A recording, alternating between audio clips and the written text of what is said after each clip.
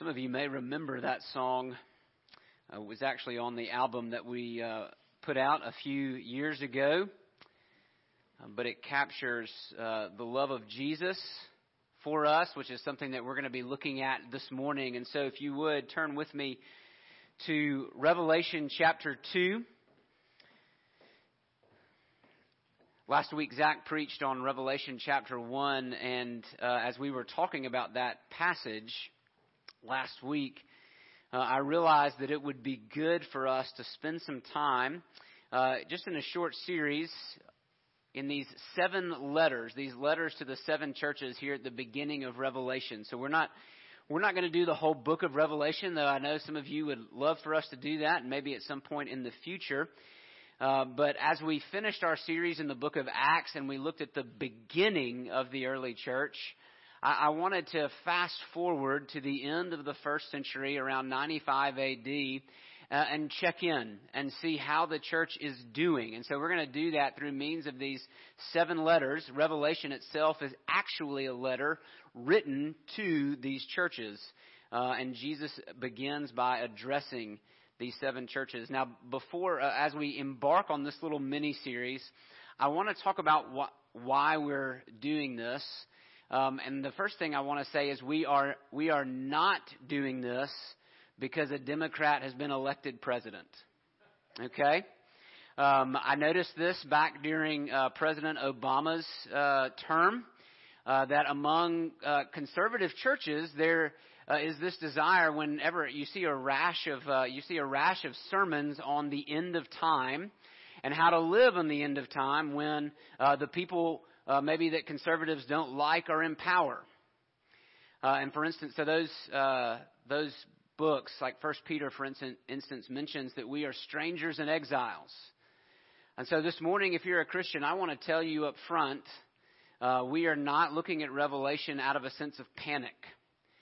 That when the Bible says that we are strangers and exiles, that is true whether a Republican holds office or a Democrat holds office. Right? That the election of Joe Biden to president has not hastened the end of time. That is firmly in God's hand. Jesus will return precisely when he means to. Not a moment before and not a moment after. So who is in office does not determine the course of time. God determines that, nor should it determine necessarily our emotional state. Now, that said, Christians are under social and cultural and political pressure. That is true. And we tend to feel that more right now. But it's also true because it's always been true. Jesus said that it would be true in his earthly ministry. He reminded his apostles that this was going to be the case. We saw that to be the case as we made our way through the book of Acts, that Jesus' people, precisely because they belong to Jesus and belong to a different kingdom, will always be under pressure. Now, we may feel that more acutely at certain times, but we need to remind ourselves, A, that we're not the focal point of history, right? We're not, as my friend Ryan used to tell me often when I felt like a failure and felt like I'd messed up, he would say, Kevin, you're just not that important. Okay? So we need to remember that. We also need to remember that our brothers and sisters around the world have been feeling more intense pressure at different times and in different ways. So as kingdoms rise and fall, God's people within those kingdoms will feel certain degrees of varying pressure. And sometimes it's going to be outright hostile and sometimes it's not. That's why we're going to look at these letters. We have 7 letters to churches that are under pressure. Here at the end of the first century, the Roman emperor is a man named Domitian, and he is pursuing a course of persecution against Christians. And we're going to see how these different churches respond. But I also want you to notice that when we read this, it says, he who has ears to hear, let him hear what the Spirit says to the churches. That just because we're going to read the letter addressed to the church in Ephesus does not mean that we cannot learn from the church in Ephesus, right? We're reading their mail, but their mail has things to say to us as well. This is Jesus speaking to his church under pressure. So let's give our attention to God's Word, Revelation chapter 2, verses 1 through 7. Jesus says, "To the angel of the church in Ephesus write the words of him who holds the 7 stars in his right hand, who walks among the 7 golden lampstands.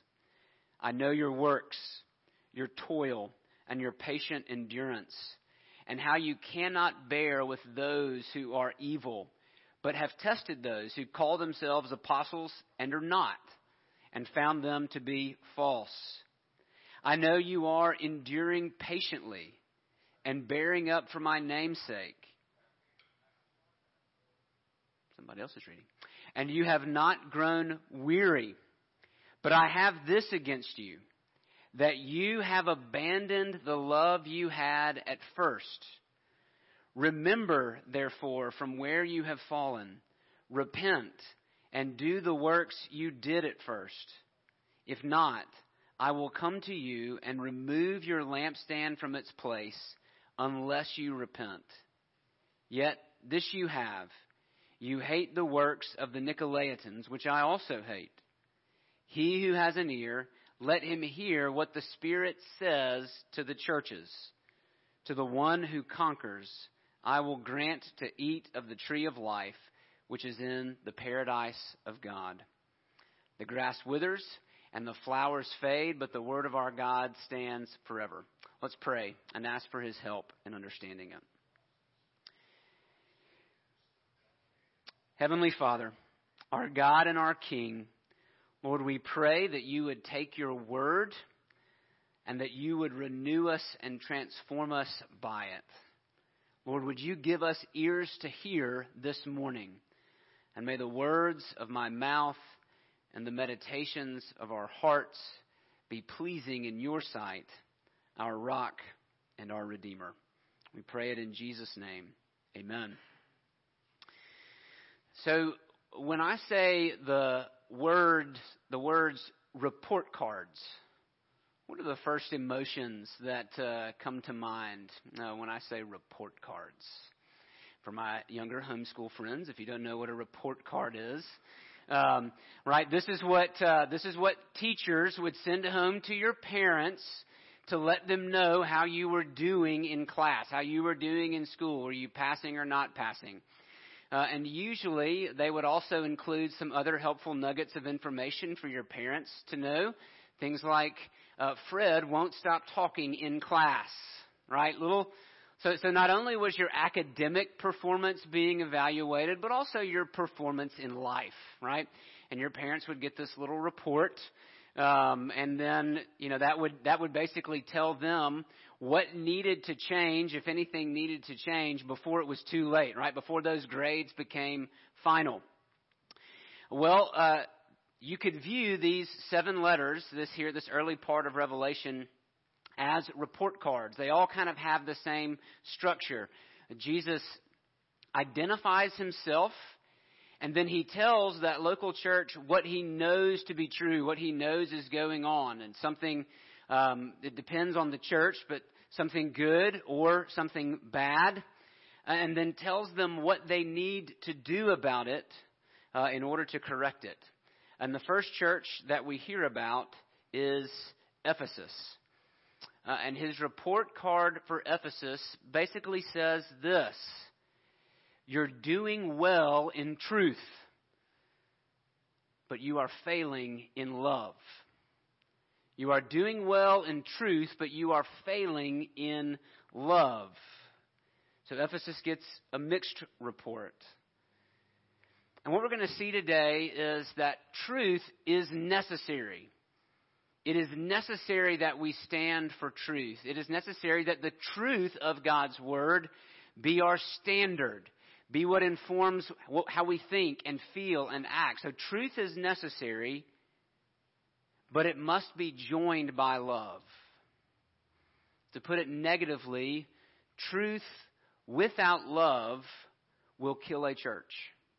And that's exactly what Jesus says to Ephesus.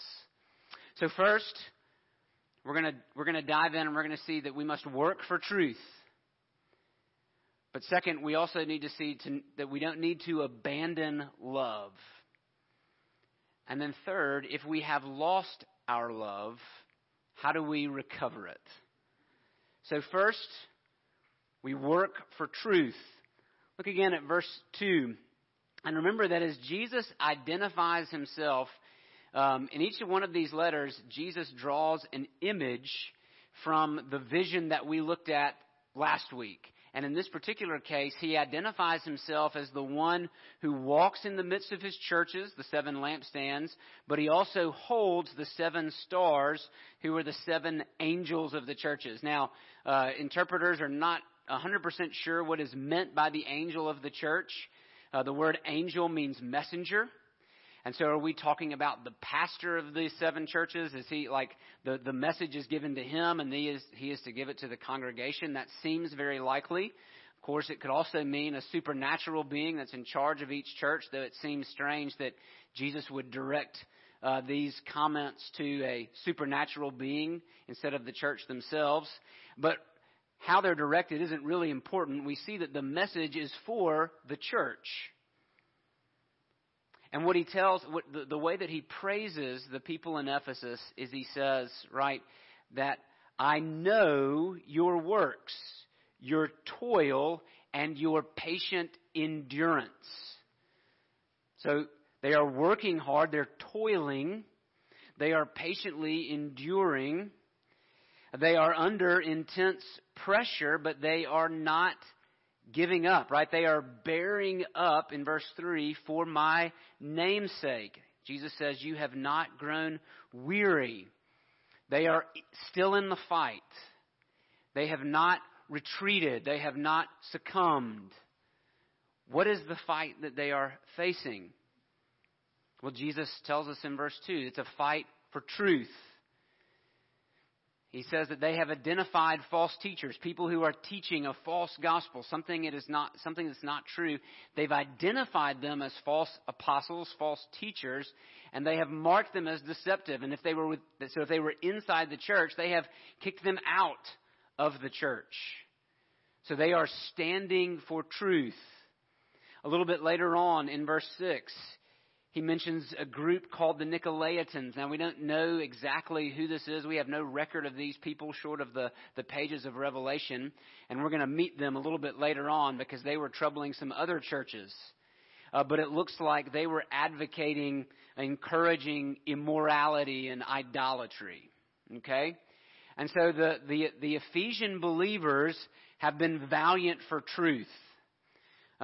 They are praised, as one commentator says, they are praised for their intolerance of evil. They will not tolerate evil people. Right? They've purged the false teachers from their midst. They are keeping the Nicolaitans at bay. They hate their works. I want to notice and point out that Jesus says, you hate the works of the Nicolaitans, not the Nicolaitans themselves. All right? But they hate their works. And Jesus says, I hate them also. And that tells us that that when we stand for truth, that does mean that we will hate certain things, that we will be opposed to certain things. It even tells us that Jesus is opposed to certain things. That when Jesus' truth is concerned, where God's truth is concerned, it means we will oppose things that are opposed to that truth. And that's important for us to hear in a culture where truth is relative, where the moving target of what is the target of what is acceptable is always moving and sliding, right? And really, what's happened is you can decide your own truth. You get to determine what's good for you, what's true for you. And what we're finding is that is a bottomless pit. That leads to a moral free fall and to a cultural free fall. So in the midst of that kind of free fall, Jesus' people are called to work for truth, to know the truth, to understand the truth, to apply the truth. That's the kind of pressure that they're under. It's the kind of pressure that we're under. And you can understand what would this look like for the Ephesians? We know that in Ephesus, we talked about this when we were going through Acts. Ephesus was home to the great temple of Artemis. So it was a hub for idolatry, for pagan religion, for witchcraft. All kinds of religion could be found, and all kinds of immorality could be found in Ephesus. But it was also home in around this time to the imperial temple. We call it the cult of Rome, that basically the Roman emperors had gotten to the point where they also built temples to themselves and where people were to worship Rome. And so if you were a good citizen, if you were going to be a Roman patriot, it was your duty to affirm that Caesar is Lord or Caesar is king. If you were going to be accepted in society and affirmed in society, you had to affirm that Caesar is Lord. But Christians can't do that. You see, Caesar doesn't care if you worship Artemis, and Artemis doesn't care if you worship Caesar. And so those kind of get along, right? But there's this funny thing about Christianity that when it says Jesus is Lord, it means Jesus is Lord alone. That no one else is Lord. And so Christians began running into trouble because they could not affirm. They could not say Caesar is Lord. Because Jesus is Lord. Jesus is King. And so Jesus' followers then find themselves under pressure both from the right and the left. From society and the government. To be normal. To conform. To fit in. But they couldn't. And at least in Ephesus, they refused. What does that tell us? One, we must know the truth. We must work for the truth. And we must endure in the truth. Right? So first we have to acknowledge that there is such a thing as truth and lie. There is such a thing as good and evil. Morality is not a sliding scale. God, as the creator and sustainer of the universe, He has ordained what is good. He has ordained what is true and right. And when we follow that path, it actually leads to human flourishing. Contrary to what we often hear, to work in the path of what is true actually leads to health, leads to life. And so we don't need to be ashamed of the truth. We don't need to be afraid of enduring in the truth. But we also need to know that if we endure for the truth, it will cost us. Right? Everybody wants to belong. My roommate and I in college would often, on our way to our apartment, we would drive by a coffee shop called the Crimson Cafe. And it was always kind of ironic to us that there was we called them the nonconformist. But they all looked like each other. Right? As they played hacky sack in a circle outside of the coffee shop, all the nonconformists conformed to each other. Right? Everybody wants to belong to something. So that pressure is real. And we have to acknowledge that when we stand for the truth, it will cost us in conformity. We will not be normal. We will not fit in. And that's true for the right and the left. The pressure comes from both sides. But we also need to see here that enduring for truth pleases Jesus. That Jesus commends these people for their work, their toil for the truth. Enduring for truth pleases Jesus. Now, that's not the end of the report card. Jesus gives them an A in truth, but He gives them an F in love. Look at verse 4. He says, "But I have this against you. You have abandoned the love you had at first." The love you had at first. What does Jesus mean by love? He's not really super clear. Does He mean love for God? So I have abandoned my original love for God. I've forgotten that love. Or does He mean love for others? We talking the vertical or the horizontal? And I think the answer is yes. The reason I think the answer is yes, and commentators kind of go both directions, but I think the answer is yes because the answer was yes for Jesus. Zach read that passage for us earlier from Matthew 22, right? When this lawyer comes up to Jesus and asks, what is the commandment? And I love Jesus, right? And I understand the lawyer, right? Jesus, I want you to boil it all down for me. Of all 600-something commands in the Scriptures, in the Old Testament, give me the one. What's the most important one that if I'm going to check any boxes, what's the one commandment? And Jesus says, I'll give you two. So frustrating, right? And what does he say? Love the Lord your God with everything that you are and everything that you have. And love your neighbor just as much as you love yourself. Right? Love the Lord your God and love your neighbor as yourself. And then he says, on these commands hang all the law and the prophets. So everything that the Old Testament Scriptures have to say about how you are to live, Jesus says, flow out of love. Love for God and love for others. Vertical love for God flows out in horizontal love to others. And so as we heard earlier, to not have one is to also lack the other. One is the evidence of the other. And then he says, the love you had at first. And you may remember the early days of love, right? The honeymoon phase. How many hours, how many dollars, how many miles have been burned up on the early days of love, right? You remember first love, when the presence of that special someone was all you could think about. You couldn't wait to get off work or get out of school and pick up the phone. We used to do that and call people, like hear their voices. It's really weird. Thankfully now you can just send them text messages. But right, then maybe over time things become stagnant and dull. I mean, you're committed.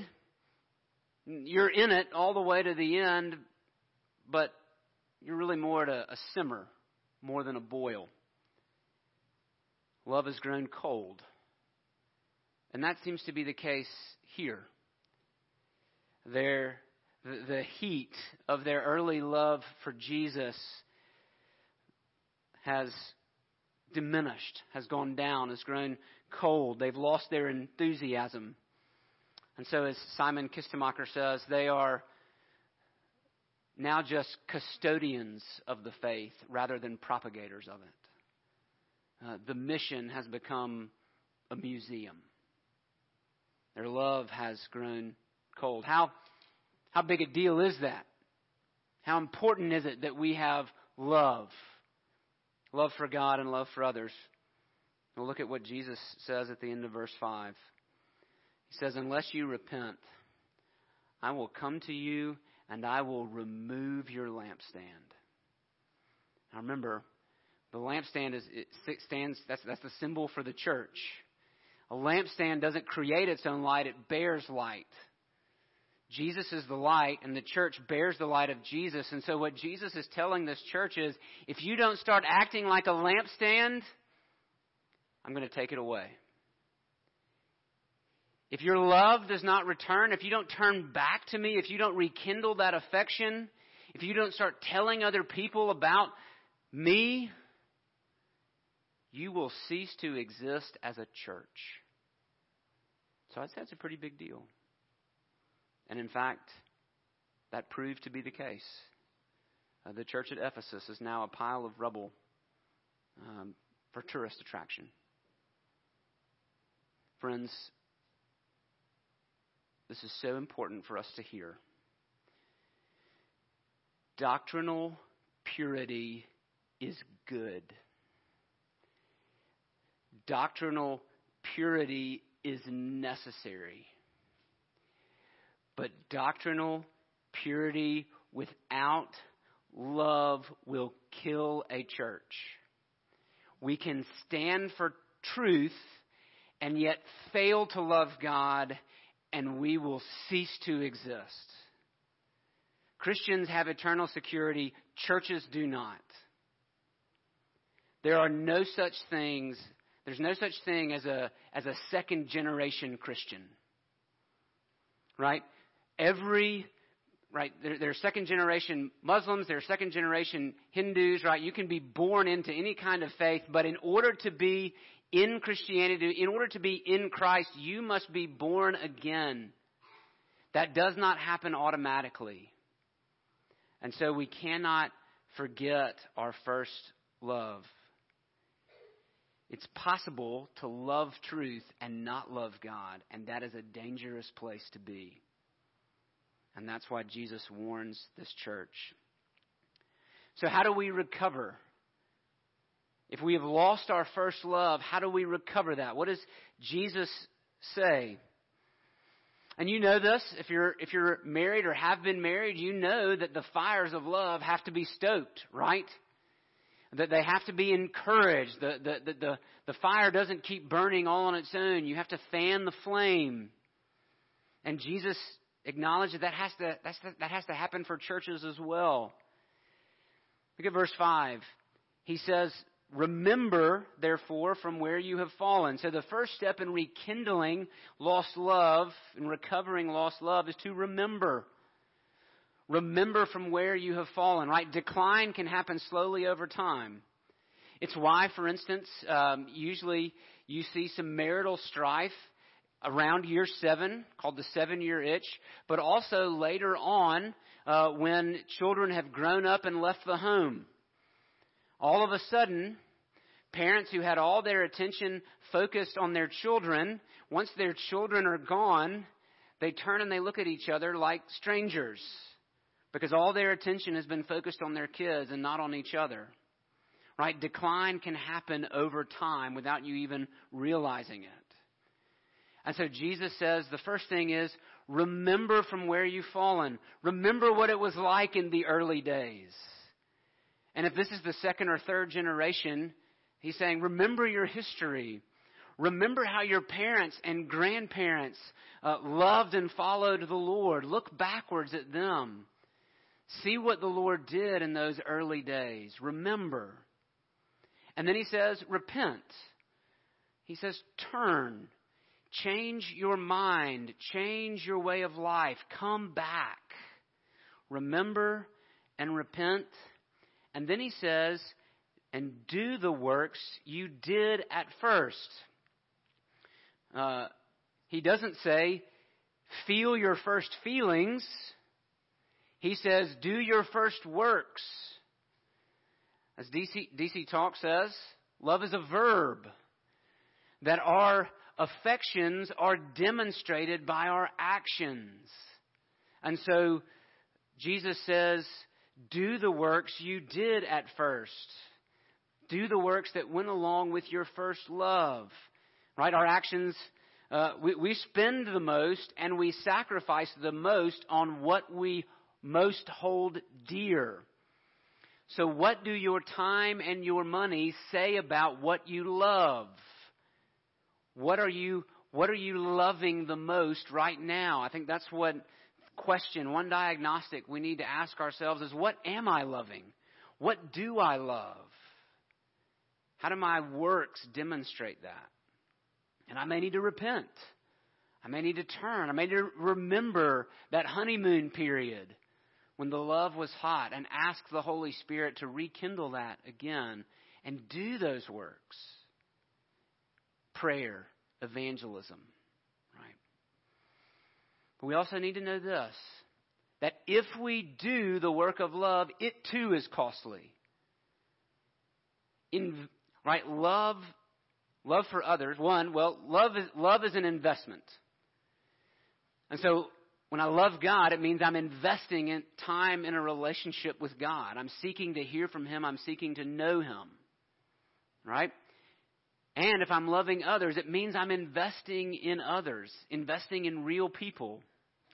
Now, you can invest in a relationship with God, and you won't be disappointed.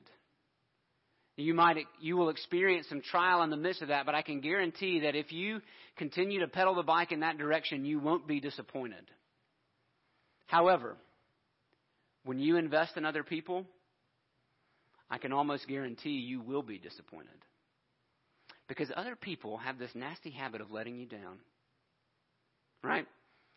Other people have this nasty habit of not reciprocating the love that you show them. How unkind. Right? Because you know what? They're sinners just like you are. But Jesus doesn't tell us to love our neighbors as much as they repay the favor. Jesus says, love your neighbor as much as you love yourself.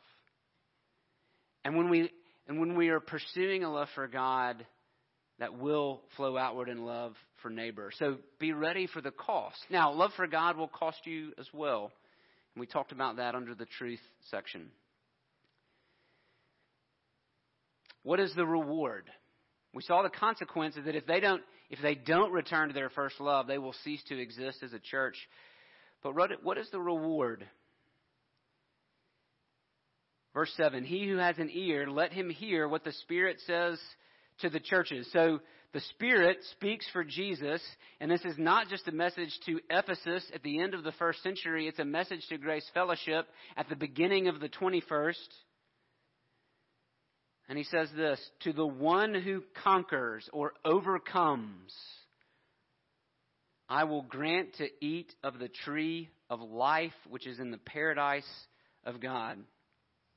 Where else do we see the tree of life? What is the tree of life? Well, you see it at the very beginning in Genesis chapter 1. It was one of the trees to which our first parents had access. And then when they rebelled against God, it was the tree to which God barred them access. He removed them from the garden so that they would not continue to live eternally in a fallen state. He bars them from the tree of life. But right here, Jesus says that we can get back. That we can be allowed back into that garden paradise and allowed back to the tree of life. How? Well, in the biblical story, in order to get to the tree of life, someone has to go through the tree of death.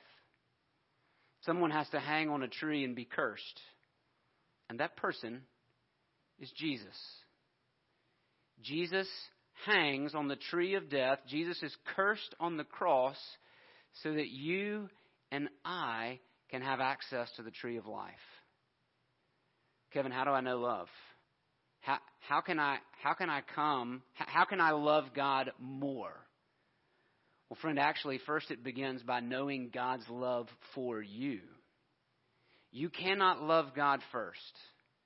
You must first know His love for you, just as we read in 1 John 4. In this is love, not that we have loved God, but that He loved us and sent His Son to be the atoning sacrifice for our sins. Friend, if you would know what love is, you must know the love of Jesus. You must come to Him and be saved. Amen.